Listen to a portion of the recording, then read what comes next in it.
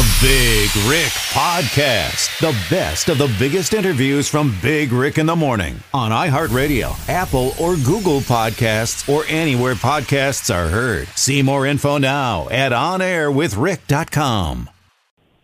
Good morning. Good morning. Great to hear your voice. Hope things are going well for you.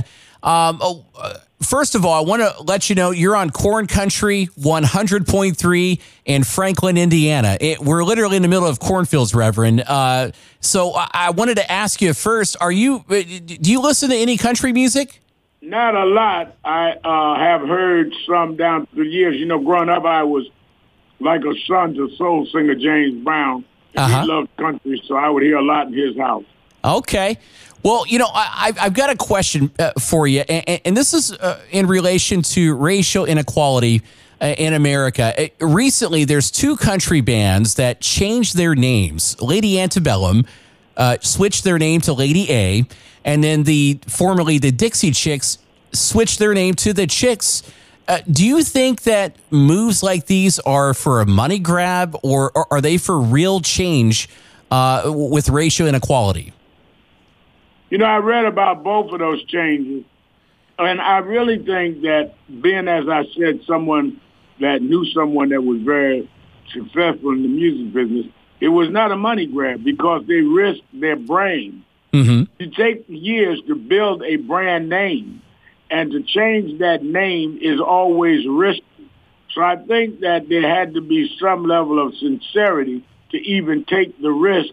Because sometimes when you change the name of a brand that was already commercially successful, you may end up losing some support just because people don't recognize the brand. Yeah.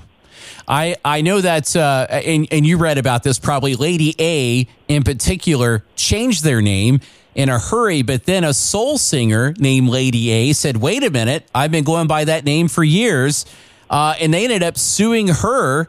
And, of course, she's countersued them. How do you feel about that situation? You think it's going to play out good or bad for both sides?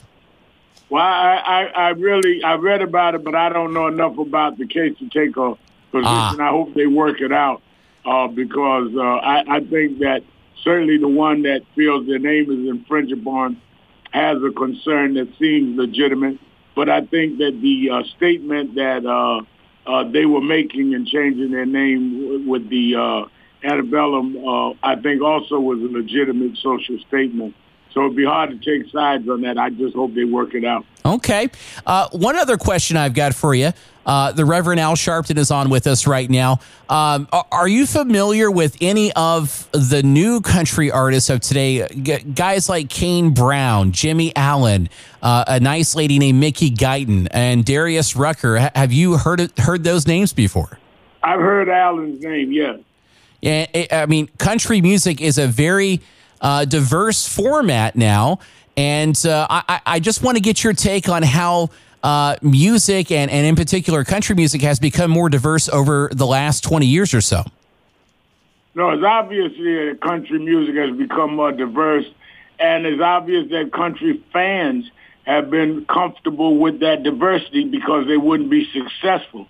And I think you judge any society's openness and balance by its culture. And country music is American culture, just like soul music is, just like hip-hop is. Mm-hmm. And I think the more we become comfortable with each other culturally, we will become comfortable with each other in other areas of American life.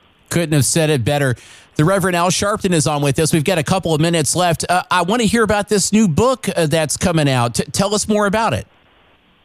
It's called Rise Up, Challenging a Country, Confronting a Country at the Crossroads. We've got to decide whether we're going to continue to build toward a country of equal rights and fairness for everyone, or whether we're going to continue to try and provide health care for everyone, whether we're going to provide voting rights for everyone, whether we're going to provide rights for blacks, for women, for LGBTQ. We don't all have to agree with how we live our lives, but we need to agree that all of us should have the same protection under the law and the same opportunities. And I say rise up to do it. That does not mean rise up and lead marches like I do or rallies like I do or even have access to media. But talk about it in your household. Talk about it in your church. Talk about it in your social gatherings, what kind of nation we want, and vote about it, meet about it. Stand up and do something about it. This is our country, and we all ought to be a part of directing the road that it should travel. You know, before we wrap up, I mean, it's, obvious we're living in a very weird time. 2020 has just been an awful year for almost every American. And with this election coming up and, the issues with racial equality that are happening in our country, do you feel like we've moved forward any, or are we taking a step back with what's going on right now?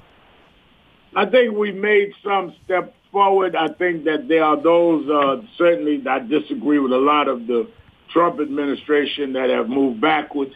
But then when I look at the fact like George Floyd's movement, after his being killed by police in Minneapolis, and I did the eulogy and participated in some of the marches, I saw more whites than blacks at some.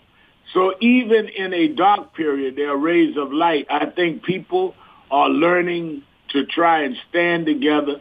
That's why I talk about not only race, I certainly talk about that, but I talk about climate change. I do a chapter on climate change. I do a chapter on the question of LGBTQ rights, of women's rights. Because unless we learn from different silos to come together and have fairness for everyone, I'm a firm believer you can't fight for anyone's rights unless you fight for everyone's rights. Wow, well said.